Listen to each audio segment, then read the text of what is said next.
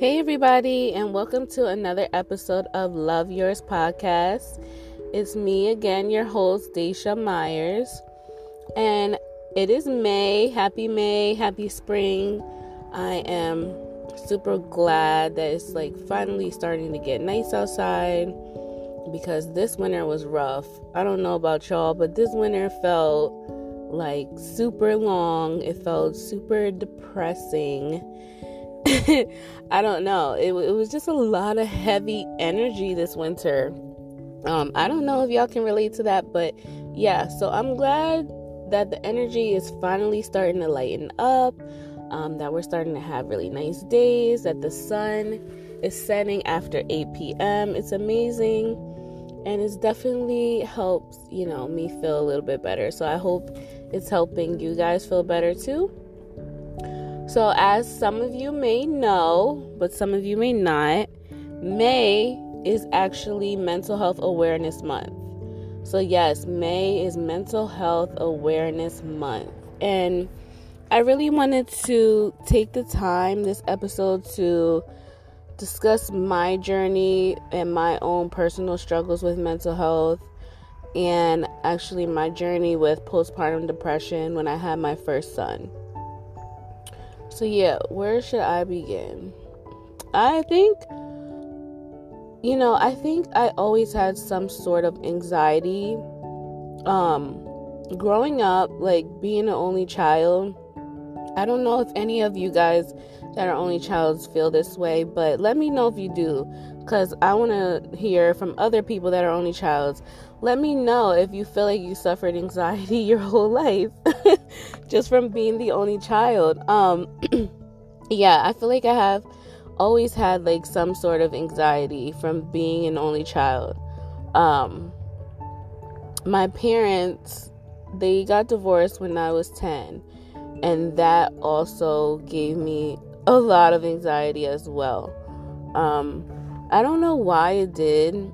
It's hard to articulate, your feelings when you're that age, but now when I'm looking back on it, I definitely had severe anxiety from my parents' divorce. I remember I was in 5th grade when they got divorced, and I still remember, when I came home from school and my dad sat me down and basically told me, him and my mom were not going to be together anymore and that he was moving out. It was very hard for me. It was very hard for me, especially because I was already 10 at this point, and I was so used to, having that 2-parent household. Although I as a kid, I always heard my parents arguing at night, and I feel like that also led to some anxiety. I would hear them arguing and fighting at night when I was little. I still remember that, and I would hear things getting pretty heated sometimes, things being thrown, and as a kid, that's scary, and that gives you anxiety because you're trying to sleep and you're trying to make sure it's peaceful, but then every night you're kind of worrying oh my God, are my parents gonna argue tonight? So yeah, I feel like that also gave me some kind of anxiety as well. But yeah, back to being the only child. So I've always felt a pressure to be perfect. And I don't think my parents necessarily pushed that on me. Maybe subconsciously they did, but they really pushed education on me, and they wanted me to do well. And I felt like I had to do well, I was the only one, so I had to be the one to make them proud.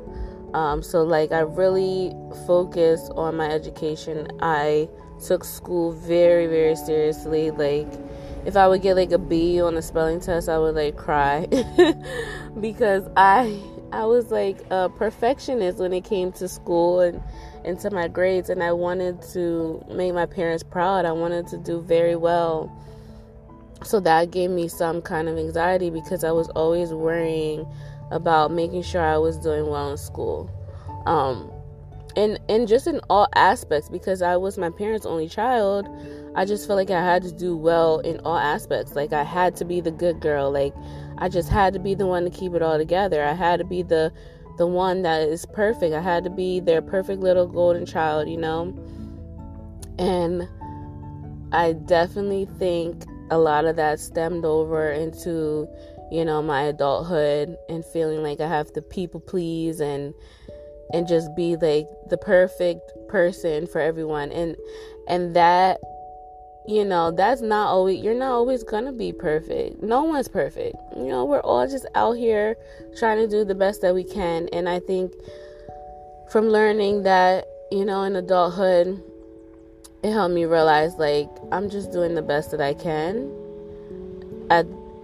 with the resources that I have, and that the time that I am in my life. I'm not always going to be doing perfectly. There's going to be times of struggle. There's going to be hard times. And I think realizing that as an adult helps with anxiety a little bit, because I don't feel so much pressure to be perfect. And honestly, I'm just getting to that point now in my life, because even in my early 20s, I felt like that. I felt like I had to be a perfect girlfriend, and I had to be a perfect mom when I first had my first son at 23. So I was still pretty young, and I was still trying to figure it out. So yeah, I'm 29 now, and I'm just learning. Like, no one's perfect. You don't have to be perfect, and you're just doing the best that you can. You're just flowing like the river, and that's what I'm trying to do. I'm trying to just flow. And some days are still hard. Like, some days I still feel a lot of that pressure. But I'm just taking it day by day. So yeah, that is a little bit about my background and why I think I have anxiety. I've always had a little bit of anxiety. But yeah, back to my parents' divorce. So I remember being in 5th grade, and I think I would take the bus home from school. I think that's what I would take the bus home from school, and then my mom or dad would be there when I got off of school. But when my parents got divorced, on the days that I went to my dad's house after school, he would pick me up. And I remember one of my friends noticing that and like asking me about it. And it gave me such anxiety that I lied to her about it. And basically told her that everything was fine. And I don't know why I did this. I was only 10. But just the fact that, my parents were divorcing, and I felt like everyone else's parents were still together. And I was so young. I didn't know how to say how I really felt about it. So that was hard. It gave me a lot of anxiety. For a long time, I didn't tell my friends that my parents separated. I tried to just act like everything was fine, even though like they would ask me little stuff, because they would notice little things, like that I was going with my dad sometimes, or I was going with my mom sometimes. So yeah, that my parents' divorce gave me extreme anxiety. At times I felt like, was it my fault, that they got divorced? And even though they never said anything to me that would make it feel like it was my fault, it's just part of my anxiety and those intrusive thoughts. You're always thinking something like is your fault, or like people are mad at you. So yeah, I struggled with that ever since a child, and it really does suck. I wish I knew better, or I wish somebody would have maybe asked me how I was really feeling. I feel like no one ever really asked me how do I really feel about it. So that's kind of a struggle. I wish I got to talk about how I felt more. I wish maybe I went to some kind of therapy or counseling. I don't know, but I did also hide my emotions a lot. So I made it seem like everything was fine, but on the inside I was really hurting. So yeah, to all the kids out there that are struggling maybe like with their parents' divorce, make sure that you use your voice and you talk about how you're feeling, because you don't want that to linger on into your childhood like it did to mine. And it's something that I'm still healing from, because I didn't speak up a lot about how I was feeling. So yeah, just make sure if you're feeling some type of way that you speak your truth, you speak your mind. Always speak your truth. That is something that I'm still learning today. Even as a 29-year-old adult, speak your truth, because if not, people are never going to know, and you're just going to be harboring all these feelings inside. So yeah, speak your truth, speak your mind. So yeah, next I want to get a little bit into my journey with postpartum depression. So like I said earlier, I had my first son at 23 years old. And even though I wasn't a teen mom, I was still a pretty young mom. I'm only 23. I was just like a couple months after graduating college, and here I am having a baby. And I'm like, what the fuck? Like, I don't know how to raise a kid. I'm still trying to figure stuff out myself. So that was hard, I feel like I wasn't really educated on birth. I wasn't educated on parenting. And there's no one to blame. I feel like I could have done more. Maybe I could have taken parenting classes or talked to other moms. I don't know. I don't know exactly what I could have done differently, or what anyone could have done differently to change the outcome of me struggling with postpartum. But I went through it, but I made it through. So that's something positive. So yeah. So here I am, pregnant, 23 years old, and I have my son. And first off, my labor was pretty traumatizing. I was told that I had to be induced at 41 weeks on the dot, which now today I know that isn't true at all. You don't have to do anything that these doctors tell you to do. It's your body, so you could say no. Being 23, I didn't know that. I didn't know that I could say no. I wish somebody would have told me. I wish I knew, but yeah, I mean, it's a lesson learned. So yeah, I went in to be induced at 41 weeks on the dot because the doctors told me that I had to, even though that's complete bullshit. I went in, I remember going in and like getting set up, and they started giving me Pitocin. So Pitocin is the drug that they use to induce labor and like basically give you false contractions. So yeah, they started giving me that, and I was doing pretty well with the contractions. I feel like I have a high pain tolerance, so I was taking it well. I was doing good. It was painful, yes. I started throwing up, yes. It was a lot, but I was getting through it. And then, like, I remember my dad coming in the room and saying that I should get the epidural because he felt like I was in a lot of pain, which is another lesson learned. This time around, yes, I'm expecting again, and I will not have other people in there telling me what they think I should do. Because I knew I wanted a natural labor, but because my dad said it, I went and did it. And then I ended up having a horrible reaction to the epidural, which is something else, So yeah, I regret getting the epidural. Like, as soon as I got the epidural, my heart rate went up. I felt like I couldn't breathe. I felt like I was having a panic attack, and then I later learned that's because fentanyl is in epidural. So yes, I wish I never got that shit. So yeah, anyways, I got the epidural, and then once you get the epidural, you can't get up and move around. So I'm here just stuck to the bed, It was terrible. And I still could feel stuff. Like, it didn't even relieve the pain all the way. I still could feel it. So yeah, I wish I never did that shit. But anyway, so moving forward, 18 hours later, I'm 5 centimeters, and the doctor's like, oh, you have to have a C-section because it's been too long,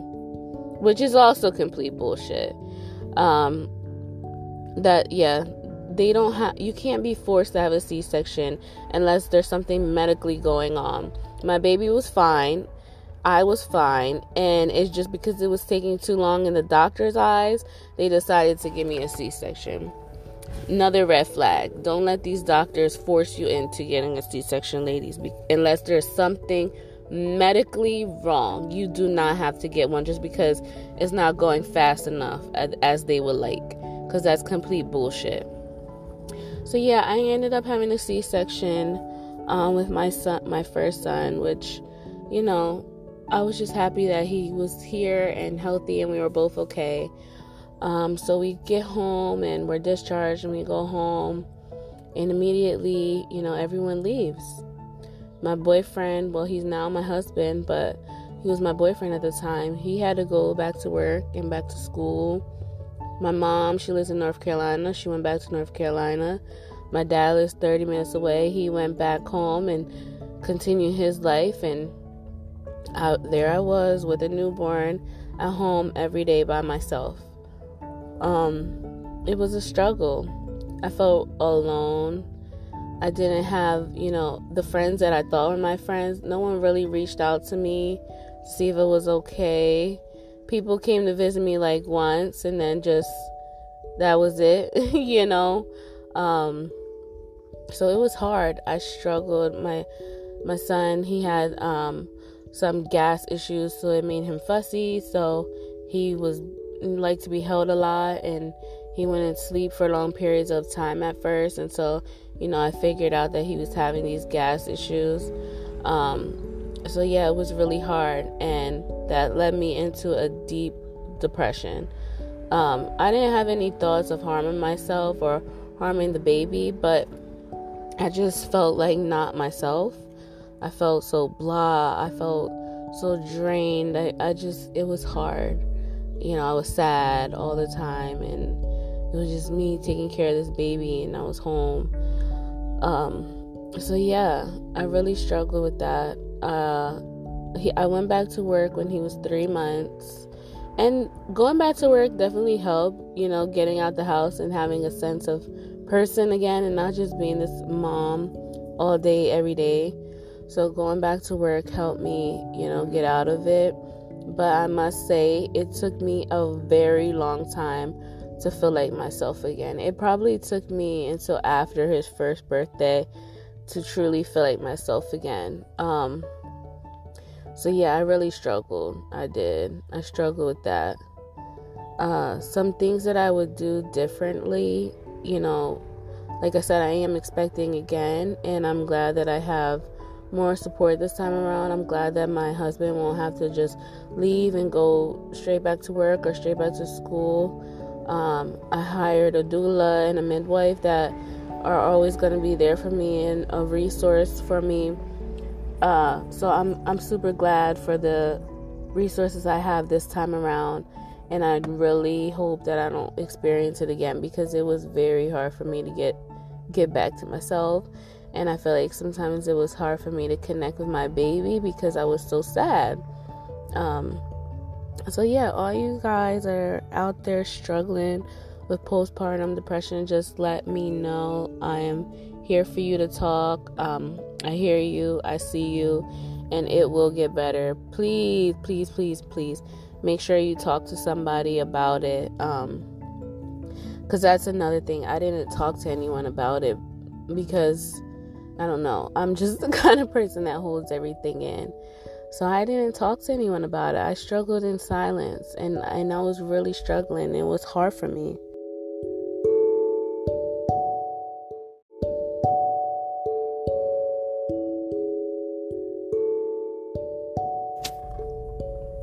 So yeah, like I was saying, I struggled in silence, and it was really hard for me. I did end up talking about it later on, you know, after I got through it, and after my son was older, I ended up talking about it. So that helped, you know, finally being able to, you know, just let it out, because I kept it in for a long time. I didn't want anyone to know that I was struggling, but yeah, I was struggling. So yeah, I also wrote an article about postpartum depression in women with color, because a lot of times we are seeing women with color struggling more often than women not of color, and it's very unfortunate. So if you want to check out this article, it is published in Black Voices magazine. That's Black Voices magazine, and the magazine, you can go to speaktomysoul.com. Again, that's speaktomysoul.com. And I was so thankful for this opportunity to post my article in this magazine, because it allowed me to share my story. And that was the first time that I really got to share my story.